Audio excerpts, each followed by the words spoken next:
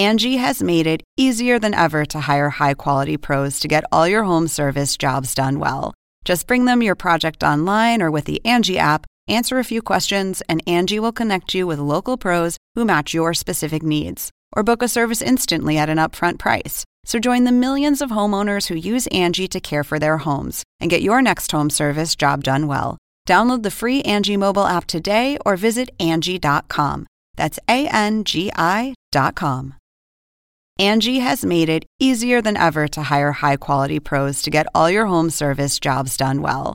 Just bring them your project online or with the Angie app, answer a few questions, and Angie will connect you with local pros who match your specific needs. Or book a service instantly at an upfront price. So join the millions of homeowners who use Angie to care for their homes and get your next home service job done well. Download the free Angie mobile app today or visit Angie.com. That's ANGI.com.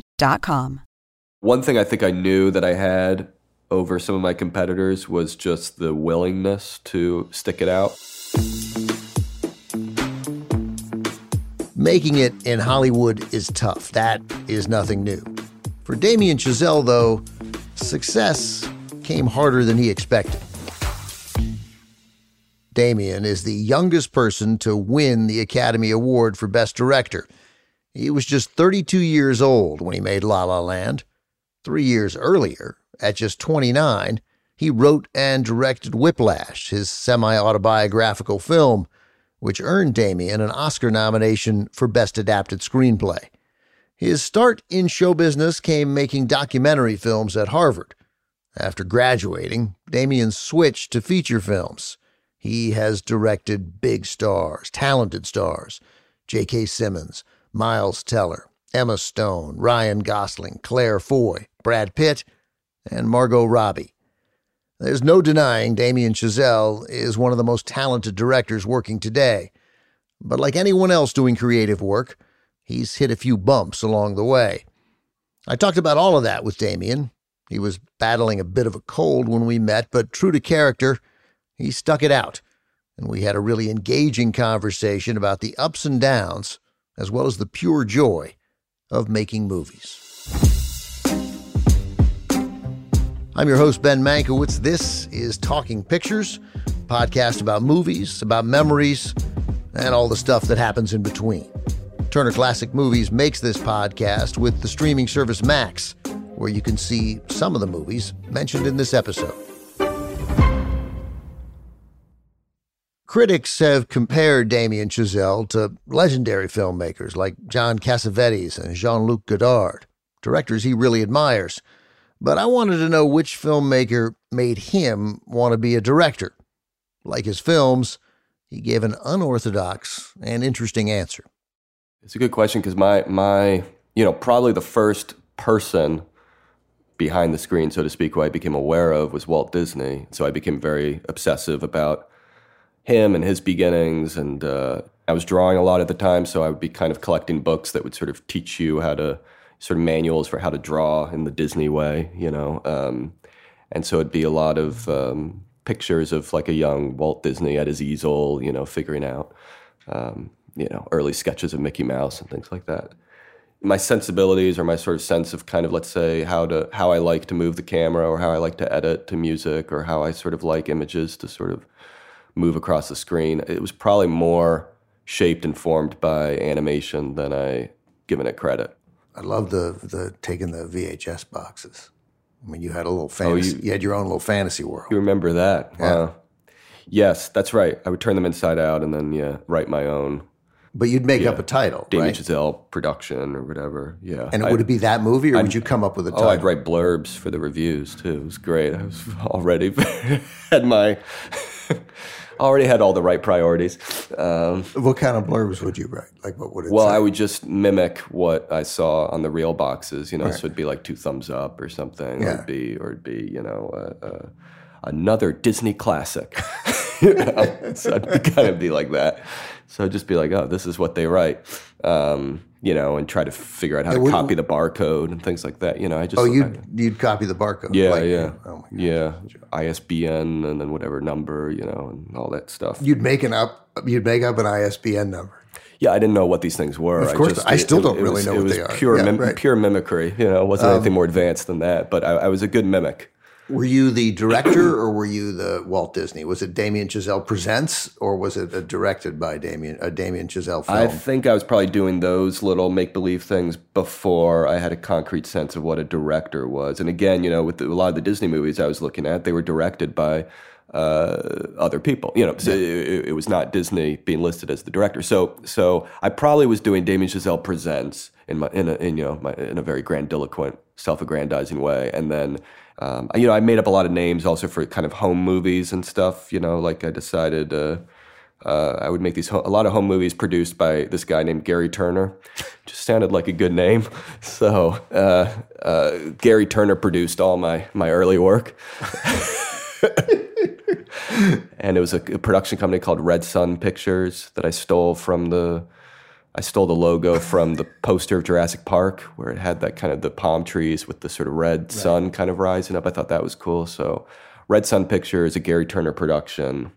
And then, Gary Turner production. Yeah. It sounded like a good all-American name. You could trust Gary Turner. Totally trust Gary Turner, yeah. Damien Chazelle, whose name feels like whatever the opposite of Gary Turner is, studied to be a jazz drummer in high school. His dad played a lot of old records around the house, so Damien grew up listening to the greats, Art Blakey, Buddy Rich, Chick Webb. But after graduating, he wanted to direct movies.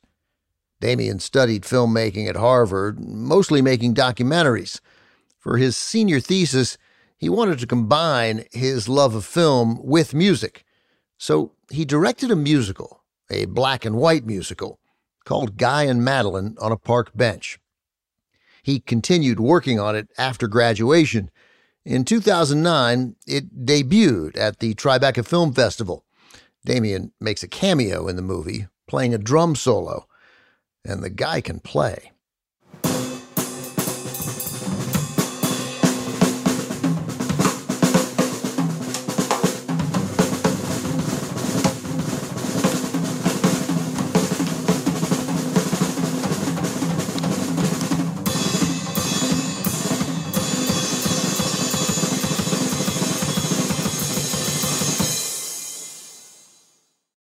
So the Village Voice review of Guy and Madeline on a park bench, this must have made a guy like you feel pretty good, especially given what you have done since. It's the kind of film a young Cassavetes would have made were he working for MGM's Freed unit. That's nice. That's very nice. That's very nice of them. I mean, it's Cassavetes and Freed. Yeah. I'd read these, I don't know how apocryphal they were, but sort of things about Cassavetes often talking about wanting to make a musical. Never got around to it, so but it became one of those fun hypotheticals to imagine what would that have been. But again, I guess I like the idea of things that seem contradictory, which again, I think so much of the old Hollywood system you could sort of interpret that way. What do you get when you put Fritz Lang, for instance, into the confines, let's say, of a traditional Hollywood studio picture? Often you get these kind of amazing hybrid things that sort of defy expectations. So I think I encountered musicals or really fell in love with musicals when I was making documentary or making sort of cinema verite documentaries. So I think the sort of contradiction right there of sort of maybe trying to combine those two forms seemed delicious. So I want to talk to you a little bit about LA, and that's going to involve you telling me about your history in LA, because part of me in my desire to pigeonhole people, and you grew up here in the States, in Jersey and in Paris, right? Mm-hmm. Your dad's is he Parisian or just French? He's from Paris. Parisian. It's been now 50 years since he lived there, but yeah. So, and you, if I were going to write the cliche of who I imagine you to be, and you're so thoughtful, right? And you're from the East, and so you should hate LA, right? Or you should you're in LA because you have to, but you don't like it. But I don't feel like that's true. I feel like you like it here, which makes me, and I've become this very big cheerleader for LA. I don't like it when people knock it. There are things to knock it about, but there's so many great, wonderful things here. Yeah. What do you like about this place? Well, I mean, I think my love of LA is so tied up with the moment in my life when I did hate it. I honestly only knew LA through sort of East Coast put-downs of LA. I knew it from, jokes in Annie Hall. I knew it from, I also knew it from, sort of movies I loved going to the multiplex to see. And, when I was a kid, things like Speed or Volcano, it's like there was these sort of, tentpole action movies set in LA, and essentially the vision of LA I got from those movies was one long, endless concrete freeway. Right. So it seemed very unlivable. And I moved out with kind of some degree of trepidation, but definitely not considering that I would stay. It was just going to be a very temporary thing, and then I'd wind up making a home either in New York or and Europe. You came because you thought, whatever. I need to learn this business, right? I mean, yeah. If it hadn't been for movies, I wouldn't have even thought to give LA a try. And then I think, it just bit by bit, it wasn't overnight, but bit by bit, I sort of fell in love with the city, and I would say I fell in love with the things that had made it seem hard to grasp. And ultimately, you can fall in love with LA for, if nothing else, for its originality. There's no other city like it. There is no other city like it. What'd you do when you got here, though? You came out here. It wasn't like you didn't get here and then 4 months later you didn't get your screenplay for Whiplash into production. No. I mean, I was editing Guy Madeline when I moved out here, and then I think I naively thought that my 16 millimeter black and white cinema verite musical was going to open all the doors of Hollywood, and agents were going to be begging me to sign with them. That did not happen. I was kind of working odd jobs to pay bills, and I sort of decided, wow, wouldn't it be great to at least just get paid to do something that feels like vaguely on the path of what I want to be doing. So, I could write. So I decided maybe I'll try to get work as a writer. But living in LA, I mean, I just kind of, I became aware of the people who were making money writing. And so it was sort of the spec market and things like that, it seemed like. What does that mean? Just selling, writing something on your own. Because the great thing about writing is you didn't really need anyone's money to write. So you just kind of use whatever spare time you had between jobs, write something, and then you would sell it, and it would be the next, Lethal Weapon or something. And eventually, studying the spec market enough, I decided, okay, there's an appetite for kidnapping thrillers. So I wrote a kidnapping thriller and sold that. And that was the first thing I ever sold. Or I got it optioned, and that got me an agent, and it's a great realization. Got me. People like kidnapping stories. Yeah, well, it was right after Taken, yeah. So there was a hot little moment. That's what you got to find. You got to find a movie that's been an unexpected hit, and then you just write the copy of that. Right. So I did that, and that got my foot in the door in the sense that that movie didn't get made, but it got me. Writer for hire work. So then I started kind of doing, rewrites or sort of script doctor type things, stuff like that. What kind of movies? Well, I'm surprised you haven't heard of this, but The Last Exorcism Part 2. The Last Exorcism Part 2. Yeah. Just I'll leave it at that. I wrote a draft on that. I wrote a draft on a movie that was called The Cellar at the time, became 10 Cloverfield Lane. So some horror thriller stuff. Yeah, so right there, I guess, sci-fi, horror thriller. I went up for a lot of jobs I didn't get. Ouija, Paranormal Activity 6 or 7 or whatever it was. So I was in that kind of the horror sci-fi genre Screen Gems, Blumhouse kind of world. Incidentally, the people who wound up basically getting Whiplash made, Blumhouse. And so the script doctoring interests me. My cousin Tom Mankiewicz was a big time Hollywood script doctor. I mean, he used to brag about like, I got to spend 3 days fixing this movie. I'm making $185,000. You know, he'd like to tell you how that was going to go. No, I never saw. I'm sure I never saw that kind of change.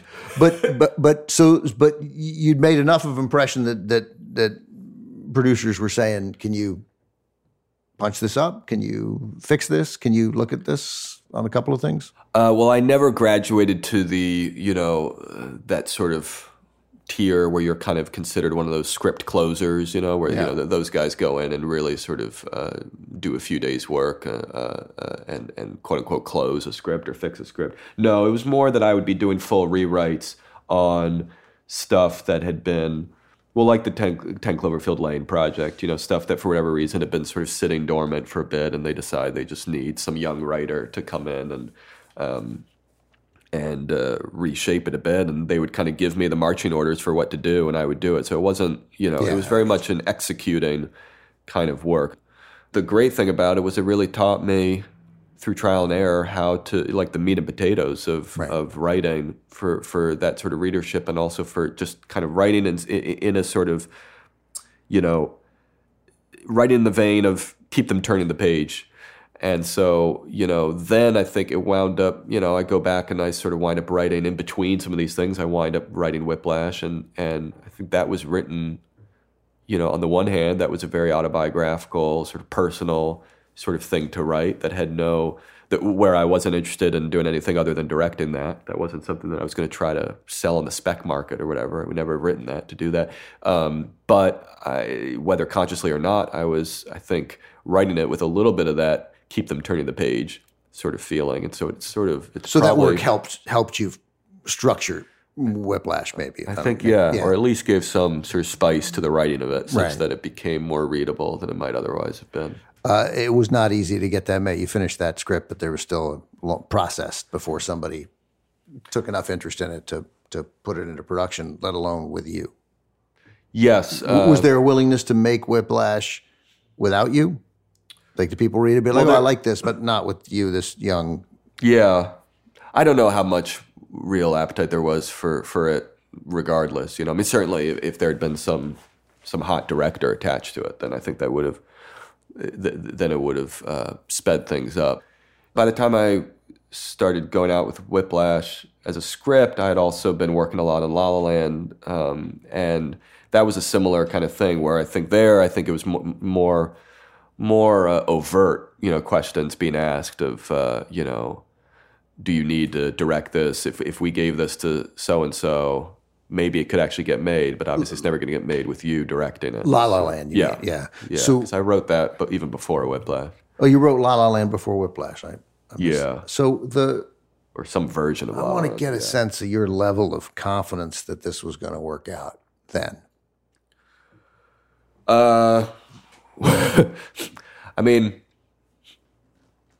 the confidence would probably come and go. I'd have the sort of,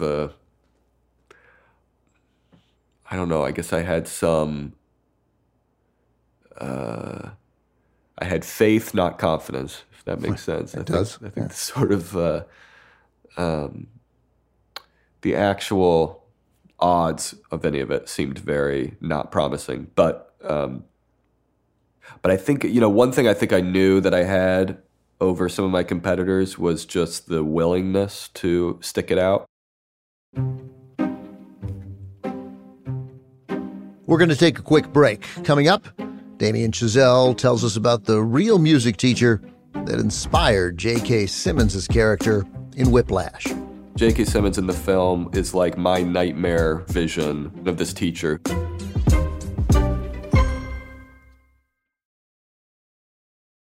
Angie has made it easier than ever to hire high-quality pros to get all your home service jobs done well. Just bring them your project online or with the Angie app, answer a few questions, and Angie will connect you with local pros who match your specific needs. Or book a service instantly at an upfront price. So join the millions of homeowners who use Angie to care for their homes and get your next home service job done well. Download the free Angie mobile app today or visit Angie.com. That's ANGI.com. Angie has made it easier than ever to hire high-quality pros to get all your home service jobs done well. Whether it's routine maintenance, an emergency repair, or a dream project, Angie lets you compare quotes from multiple local pros, browse homeowner reviews, and even book a service instantly. Angie's been connecting people with skilled pros for nearly 30 years. So the next time you have a home project, bring it to Angie to get your job done well. Download the free Angie mobile app today or visit Angie.com. That's ANGI.com. Whiplash, which came out in 2014, was Damien Chazelle's first Hollywood feature. It's loosely based on his experiences learning jazz drumming from his intense music teacher at Princeton High School. Miles Teller plays the Damien-inspired character, Andrew. J.K. Simmons is the intense teacher. Why do you suppose I just hurled a chair at your head, Neiman? I don't know. Start counting. 5, 6, 7. In 4, damn it! Look at me! 1, 2, 3. 1, 2, 3. 1, 2, 3. Rushing 4. or dragging? Rushing. So you do know the difference! Whiplash, you said, autobiographical. You were a drummer. Yep. And you had a difficult teacher, maybe not as aggressively cruel or menacing as J.K. Simmons in the film, but I heard you say the manner in which you were treated and as other students were treated, still nightmares for a while. Like you'd still think about it. Yeah, though again, I mean, it's like, not as cruel as J.K. Simmons. I think a lot of it was, I would say that J.K. Simmons in the film is like my nightmare vision, or the vision of this teacher who occupies my nightmares. But some of those lines. But the inspiration, for 100%. And some of the things he said, right? I mean, yeah. Not my tempo, all that stuff. Those were the mantras that would haunt me. Yeah. So how did it turn? How do you get Whiplash made, and how do you? And who says you could? How old were you then? You're like when Whiplash, it'd be like 27 or something like that. There were a few years of kind of initially writing the script, getting the script into people's hands who sort of went, oh, okay, there's something here. Then they had the idea of making a short film. Who has that idea? That's a good idea. That's Cooper Samuelson, and Helen Estabrook was the other producer who worked with Jason Reitman at the time. And so they had tried kind of going out with just the script and had gotten the sort of response either of no, just flat no, or like the script, but don't know who this director is. Does he have to direct it, et cetera, et cetera. So their idea was let's just take a scene from the script, a scene that we could really finance effectively out of our own pockets. Ironically, the other producer who was working with them at the time, Nick Bertel, who since then has become a renowned composer, film composer, he was the one who financed the short. So give me a sense of what that cost. It's like 10 grand. I was going to say 5 or 10. So it's like 10 grand, and you're going to shoot 3 days, one scene. So it's the idea of like let's raise up our own little pool of money. This is what the producers were saying, so that we can make a kind of professional looking proof of concept of this film. So we'll just take a scene from the film and we'll try to show what that will look like with this guy at the helm. And so does that happen a lot? Because it seemed when I first heard that, I thought this was such an obviously great idea, but I hadn't heard of it happening before. And I don't know if since then if it's become more normal. No, but I thought it was a sort of I agree. I thought it was a great idea, especially in retrospect. When it was first pitched to me, I was like, "What the hell? I don't want to do a short. I already did my feature." When I was leaving school, and this feels like a step backward. I don't think I said any of this to them. I think I just nodded dutifully and said, right. Sure, okay, we'll do this. But the short wound up doing kind of basically exactly what they hoped it would do. It sort of suddenly got us a few people to the table who were interested in me directing. But to do it, you need to get who was in the short? Like how many? Well, J.K. was in the short, but that was really a favor for Jason Reitman. So Jason was able to kind of talk him into doing the short, and then I met with him, and But I mean, again, it's like it's fortunate, it's luck, but I mean, it's, it's like, well, I end up quoting this often all the time too. Branch Rickey, who signed Jackie Robinson, luck is the residue of design. I mean, you'd fostered a friendship with Jason Reitman, you'd made yourself seem substantive because you are, you'd made an impression on people. So it's not just luck, right? That made him confident enough to call an actor like J.K. Simmons and say, take 2 or 3 days if you can. Here's this. You just he send you the whole script? You send him the whole script or just the scene? No, I think J.K. was given the whole script, right? Because I think we wound up talking about the full thing. And again, the idea, I think the hope was that if this short turns out okay, we'll get money to do the right. So hopefully it was like an investment. And then the scene was one of the rehearsal scenes, where he throws the chair. It was a smart scene to pick because you get kind of the drama and the sort of, you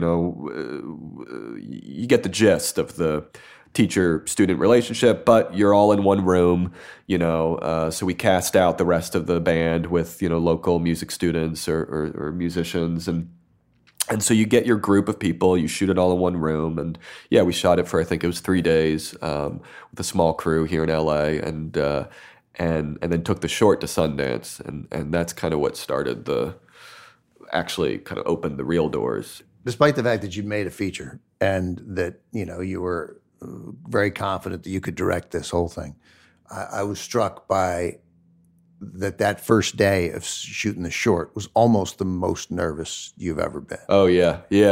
That's because I just didn't really know what a quote unquote like professional film set was like until I sort of got on it. I mean, I think I learned that first day that there was a big difference between sort of student filmmaking with my pals and, where we'd kind of shoot a little bit documentary style and then, wait a few weeks to process the film and go shoot some more the next weekend. Here is, we had 3 days in and out. It was a lot of pages to do in 3 days. I never even had an AD before, so kind of getting used to what that role was, getting used to just the various sort of, again, even though it was this sort of low budget short, it was crude, like a sort of professional Hollywood film set. I really respected like the prototype of this generation of Hollywood's best character actor is there too. I mean, this is right. So that was the thing too, where it was you're going from working with your friends or with non-actors or with sort of people kind of at your level to something like that. So I just found myself having to sort of pretend I knew what I was doing, not feeling like I knew what I was doing at all in the slightest. The first day was a total train wreck in my mind. And second day was a little bit better. And then the third day I was like, okay, maybe I don't have to quit just yet. Feeling just a little, had regained a little bit of my confidence. But I'd say of anything I've ever done, those 3 days of that short felt like the closest to a trial by fire. J.K. Simmons won an Oscar for his performance in Whiplash. Damien Chazelle picked up a Best Adapted Screenplay nomination.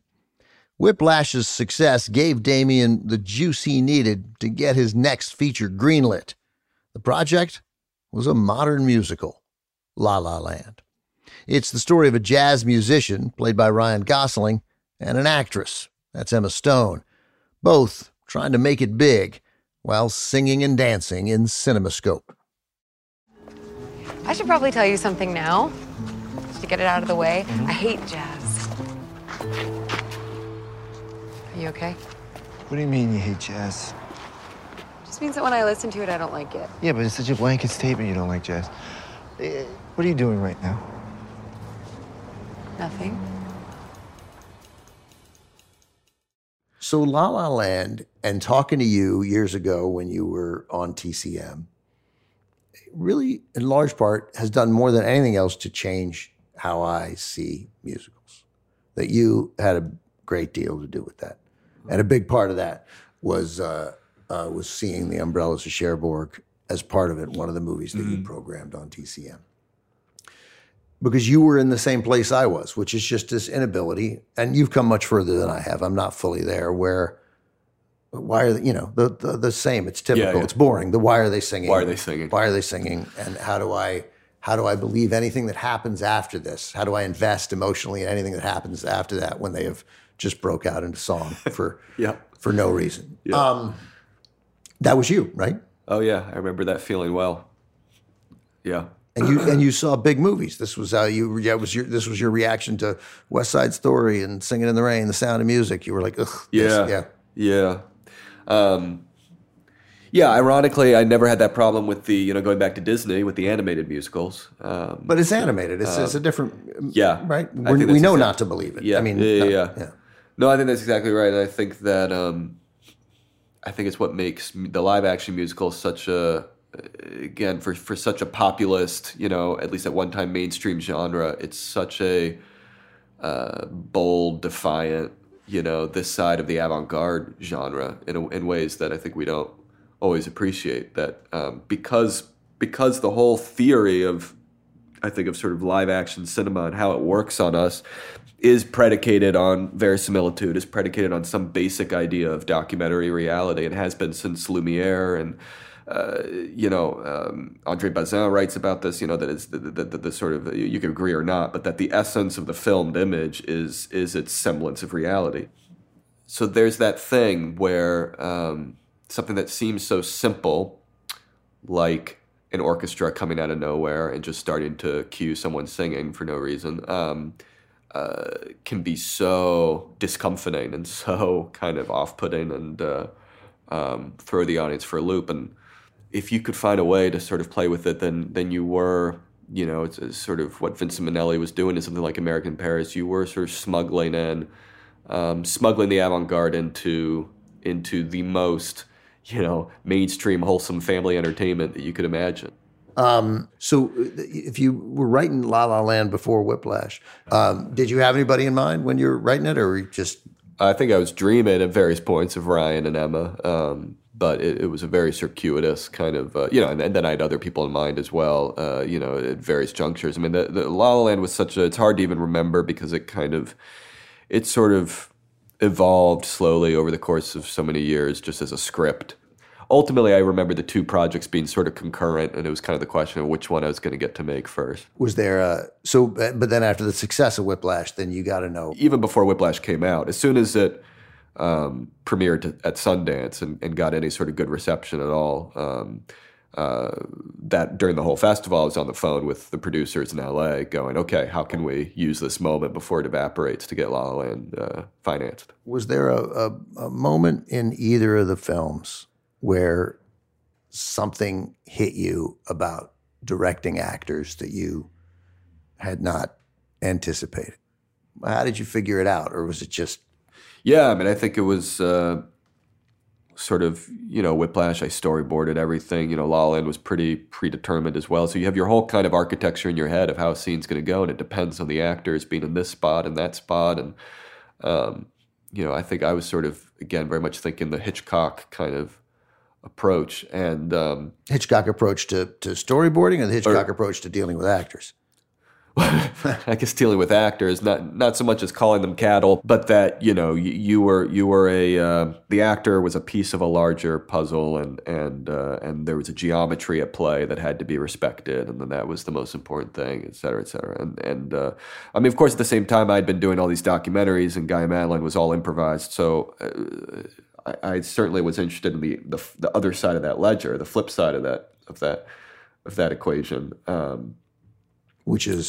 Which is that the actor is or that the human being on screen is the determining factor, and that whatever the whatever that human being does, it's what the camera needs to be there to capture, and so it's sort of cinema revolving around performance or revolving around capturing moments of behavior. Let's say it's different from the sort of Hitchcock approach. So it's, and I guess I've never quite reconciled the two. I guess I like to try to ping pong or combine the two, but I would have these moments of sort of learning through trial and error of, where an actor comes onto set and for whatever reason they think their character should sit in the other chair and not the chair that you've, and they don't even think necessarily that they're throwing a giant wrench in things. They just sort of feel like, oh no, the way they had their own sort of version of how the scene was going to play, and it's the opposite of yours, and it completely throws everything in your mind, geometrically, architecturally speaking, out of whack, and you have to adapt. You either just say no, and sometimes you have to do that. Right, something because it's so far out of whack that you can't. Yeah, right. But I think what I learned to do was to not just instinctively say no and actually listen and actually treat each idea or each suggestion, no matter how disruptive it might seem, as a potential opportunity. And that becomes the hardest thing, I think, is to sort of decide in the moment, what is the opportunity that's actually going to make you and your scene better, and what's just disruption where your vision's going to get muddied and you're going down a rabbit hole. But hopefully you surround yourself with smart people, and I've been very lucky to be able to work with really good actors. Because they want to collaborate just like you do. I mean, they don't want to, they're not. Exactly. Once you kind of realize like no one is out there to destroy the movie, or at least usually no one is. Rarely. Then you can kind of start to treat everything again as even if you disagree with the idea, there's usually something behind the idea that is worth grappling with. And now I look back and my God, the number of times I can't even count of ideas or things or questions that I resisted initially or wanted to resist that wound up saving the movie or saving the character. Damien Chazelle's career took off after he won Best Director for La La Land. The film made close to $500 million worldwide. Damien teamed up again with Ryan Gosling, directing him in the Neil Armstrong biopic First Man. Then, in 2022, he made his most ambitious and expensive film to date, the 3-hour early Hollywood epic Babylon, starring Brad Pitt, Diego Calva, and Margot Robbie. A remarkable film in many ways. It divided critics, and it failed at the box office. If you could go anywhere in the whole world, where would you go? I don't know. I always wanted to go on a movie set. Yeah? Yeah, a movie set. Tell me why. Why? Yeah, tell me why. I want to go on a movie set too. Why? I just want to be part of something bigger, I guess. Bigger than what? Bigger than this. I want to talk a little bit about Babylon. I know it was polarizing and it was mixed. Yeah, very much. I mean, I loved this movie. I loved it. Oh, thanks. And I kept thinking, what's wrong with anybody who, I couldn't remember who, but I was like, well, what's wrong with anybody who told me not to see this movie, right? I mean, I loved it from the first scene. I loved it throughout. I didn't really want it to end. Like, I was curious. I was mostly curious. I was like, wait, no, that's 1952 is too far later. I need 1934 to 1952. Oh, I see. I wanted more. We'll do the I could actually have between portion. Babylon 2. I could take, and I loved the ambition and scope of it. So let me start with this. Are you proud of Babylon? That's a hard question. I mean, I guess I'm proud of anything that it's hard to make a movie, and so you kind of get something that can, and you're proud of it on that level. Whether I can evaluate it as I don't think I'm at the point where I can evaluate, whether I think I did what I wanted to do or whatnot. It's still very hard for me to watch anything I've done, but certainly something still fresh. So maybe in 5 years or 10 years, I'll have more of a sense of it. But Babylon again is like with any movie, but maybe even more so with this. It was a lot of movies, so to just kind of get it in the can, and knowing how much work that took from the people I made it with, and how much sort of how many leaps of faith and whatnot. I'm proud on that level that people that I really loved working with, got together, that we all were able to get together and sort of put on a show, so to speak. I mean, the big name actors in it, I thought really delivered. No, that I've no problem sort of heaping praise on the people I made the film with. I think their performances are but all these tremendous. People whose and name, I think yeah. Well, yeah. I Again, didn't recognize either. Were like they were just. I was like, this is so good. I was looking everybody. Well, we had a lucky thing with that film of. Or lucky blessing in disguise, where it sort of stopped and started. The sort of we were about to start prep. We had just begun hard prep in March 2020. It wasn't till a year after that we were resuming prep. So one of the things I did during that year was look at a lot of self tapes and cast. And so casting that would have normally had to be done within the confines of 2 or 3 months wound up taking over a year to do. And I think we were able to dig up a lot of really great people that we might not have found otherwise, including Diego Calva, the lead who plays Manny. That was a long search for him, but down to the much smaller roles and day players and whatnot. We were able to really. I've never spent more time casting a film, and it was really working with Francine Maisler, brilliant casting director. I mean, it was really that. I think that work and extra time paid off for sure. How has your relationship with Hollywood changed? Has it at all since Babylon? It lost a lot of money, so that's a benchmark that people care about, right? Right. As that, I don't know. I'm gonna have to, I sort of have had my, I've kind of been, sort of head in the sand, just sort of writing. So I think I'll get a real taste of how it's changed or not.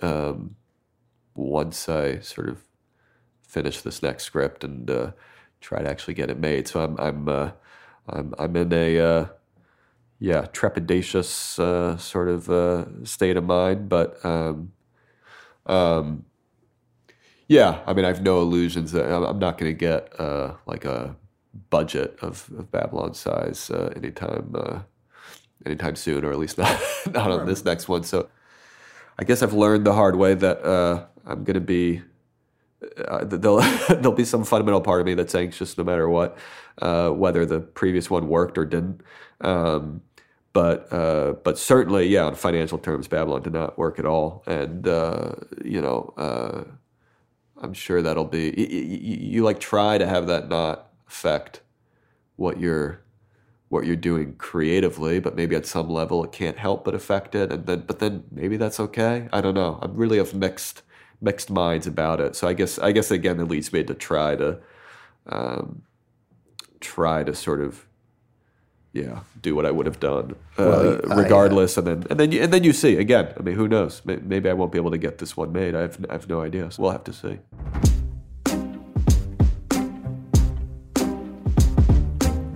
We're taking another quick break. When we return, Damien Chazelle reveals his favorite movie of all time in the Super 8. It's just the greatest orchestration of color and music and performance.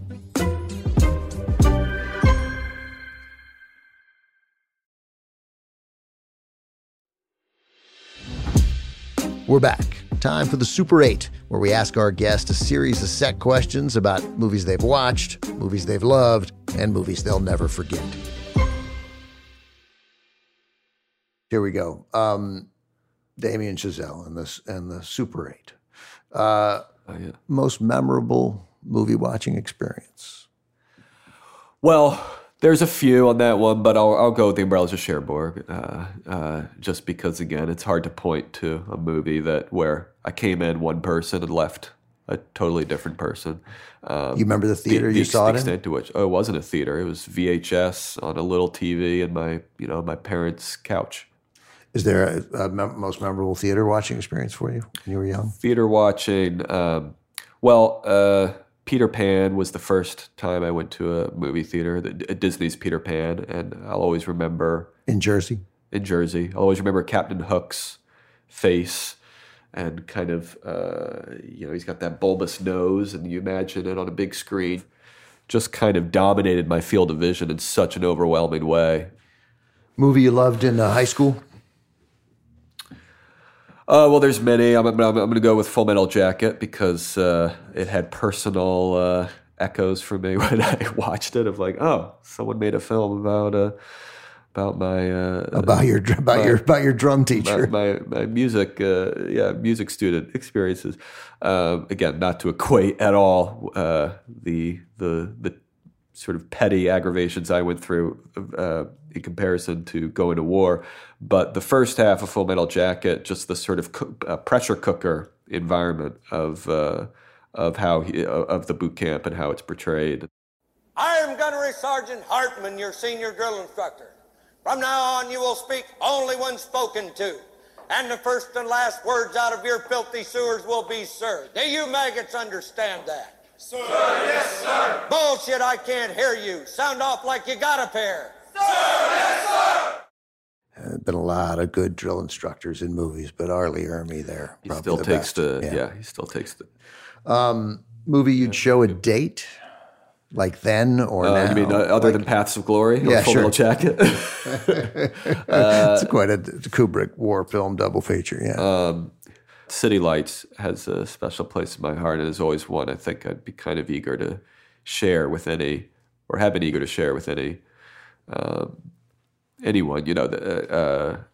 So yeah. Did you Chaplin? Did you and your wife connect? It's the greatest ending in film history, in my opinion. So because sort of lovely to see it through someone else's eyes and kind of work your way towards the end. I get the feeling you're an emotional guy. Is there a movie that makes you cry consistently? City Lights would be one. But to pick something else, I'd say going back to the beauties of the old Hollywood studio system, I'd say Make Way for Tomorrow, the Leo McCarey film. That's hard a good to one. beat. Yep, hard to beat. That'll make you cry. Filmmaker of the past, there must be so many, who you'd say if you had the opportunity, hey, let's make a movie together. Yeah. So yes, there's so many. I would pick. There's just one that I've always felt was just under heralded and just fascinating in terms of where he was at. It's this guy Dudley Murphy, who was part of this sort of avant-garde scene, both in Paris and the United States. He was an American filmmaker in the 1920s, and then he made some of the first again, you could call them sort of primordial musicals. You know, there were these little short films with jazz musicians. He made one called Black and Tan with Duke Ellington. He made one called St. Louis Blues with Bessie Smith. He also wound up making the film version of The Emperor Jones with Paul Robeson. So not a musical, but if you see it, it's sort of a proto-musical in the sense that he's kind of, Paul Robeson has these moments where he's performing songs and musical numbers in it as part of the character, but it's also this like crazy kind of phantasmagorical trip of a movie. He delivered Daniel from the lion's den, Jonah from the belly of the whale. The Hebrew children from the fiery furnace, why not every man did my Lord deliver? Daniel, Daniel, Daniel, did my Lord deliver? Daniel, why not every man? Oh Lord, yes. You were the first person to answer Dudley Murphy. Good. Good. Let me know when you get a second. Yeah. Did he work with Gary Turner? You're a thief. There's a vast warehouse of every movie prop from every film ever made. You only have time to steal one thing before the cops get there. What do you take? This is a hard one. Maybe because it has such emotional resonance for me. The necklace in Vertigo that Kim Novak wears at the end that gives her away. Because it's probably a beautiful prop, and it's beautiful in the film. But even thinking of that moment where Jimmy Stewart sees it at the end, that's one of the great moments in film. So Is that your favorite Hitchcock movie? By far, yeah. By far, really? Yeah. It's maybe my favorite film ever. I mean, I don't know. It's up there in the. I know. I hate ranking them. I hate ranking first because you instantly feel like No, Vertigo. I mean, I watch it. once every few months. It's. That's just it doesn't. It's not in my. I mean, it's funny. I say it's like my 11th favorite Hitchcock movie, which makes it a great movie, right? I mean, it's still he's that rare director where that can still be a compliment. Yeah, you can see our 13th best Hitchcock movie is really a pretty solid film. But when's the last time you've seen it? It feels like it's due for a rewatch. If it's only Yeah, at it could 11. be. I mean, I've had so many people tell me that I'm wrong. It's just, it's funny. I don't like. I mean, the critics didn't like it when it came out. Didn't make any money. I don't like. One of his least well performing films. Yeah, I know. I don't like symbolism. I don't like aggressive symbolism. I love subtext. I don't like symbolism. I mean, my advice would be, I totally get it. It's definitely one of those movies that where film academics have gone to town on it to such an extent that it can be hard to see through that. But I would try to forget all that and just experience it as a sensory. It's just the greatest orchestration of color and music and performance, just in the service of one single emotion. I mean, it's like Wagner. It's just like, just let it sweep over you.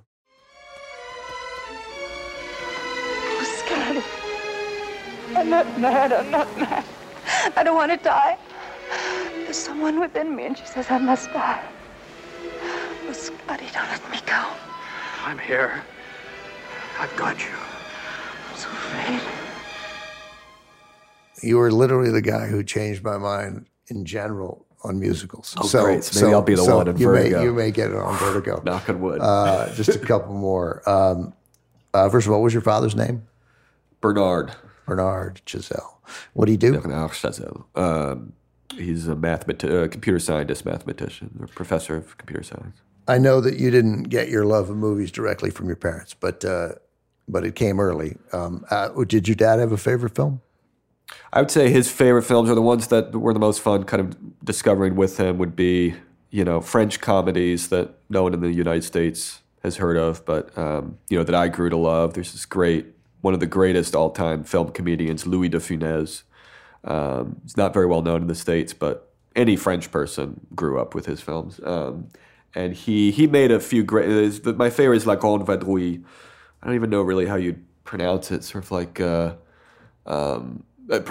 you would translate it. But it's basically this British spies in occupied France, and they have to find a way to kind of smuggle them down to unoccupied southern France. And on the one hand, it's this sort of like, World War II kind of epic, beautifully shot and mounted, but you've got two of the greatest comedians in French cinema, De Funès on the one hand, and Bourvil, this other great comedian who Americans probably know him better because he then wound up closing out his career with a beautiful dramatic turn in the Melville movie, The Red Circle. He plays the cop. Very sort of world-weary, sad, resigned sort of character. But he made his career as a sort of goofball comedian. And so these two guys, I mean, it's like the greatest. It's, it's like Dean Martin and Jerry Lewis. I mean, it's just like a great So this combo. is a comedy, but it's a... it's a full-fledged comedy, but broad comedy. What's your mom's name? Celia. Celia? And is she from Jersey? Is that or is she? No, she, her side of the family now mostly lives in Canada, but she grew up in the States, sort of California and Ohio. Does she have a favorite movie? Yeah, I mean, it's harder to, her movie tastes were more, my dad's movie tastes were very narrow. It was like these French comedies or James Bond movies, and, it was not much else. With her, she was the one who was kind of first putting like old Hitchcock films or The 400 Blows or something like that in my hands. So she has a funny, like an eccentric, I wouldn't call it her favorite movie, but one that you could get her going on is the Antonio Banderas movie, The 13th Warrior by John McTiernan. You ever see this? Based on the Michael Crichton novel, Eaters of the Dead. Antonio Banderas plays, he's basically kind of a traveler in Viking land. It's like a riff on Beowulf. Have you ever read the Michael Crichton book, Eaters of the Dead? No, I've read almost all Michael Crichton books. Oh, it's a good Michael Crichton one where it's sort of a riff on Beowulf, but kind of what could be the real story behind Beowulf as seen from the eyes of a traveler from Baghdad. So it's this sort of fish out of water, educated, enlightened man, poet, scientist, sort of, rational-minded individual from Baghdad who's traveling to the Wild West at the time of sort of Northern Europe. She likes it because she gets really in a tizzy very often about Hollywood depictions of the Middle Ages. She's a medieval historian. And for whatever reason, she claims this film is actually one of the more accurate I love whatever we are. We always, I was a journalist for a long time, so I got a lot to say about what's wrong with every journalism movie, right? There you go. And I like your mom is like, this is what's wrong with every medieval movie, and it's one of the ones you don't hear about that often. That, according to her, gets it right where most movies get it wrong.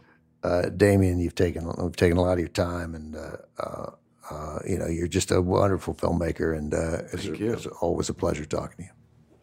Pleasure's all mine. Thanks for having me. All right. So I followed Damien's advice once before, put my cynicism aside, and discovered the pleasure of a vibrant musical, The Umbrellas of Cherbourg. I'm going to take his advice a second time and revisit Vertigo. Instead of trying to figure out what's happening, I'm going to, as Damien said, let the picture wash over my senses. Then I'm going to check out The 13th Warrior. I mean, it's not every day someone recommends a movie set in the Middle Ages because it's historically accurate. That's our show. Thanks for listening. You can find many of the movies we talked about on the streaming service Max. We made a list for you. It's in our show notes. James Kim produces and edits Talking Pictures. Dory Stegman books the show. Glenn Matullo mixes each episode. Thanks to Phil Richards, Jaco Friedman, Julie Baton, Katie Daniels, and Emma Morris. Angela Carone is our executive producer. Special thanks to Michael Gluckstad and Allison Cohen from the Max podcast team. And as always, to Charlie Tavish from TCM. See you next time.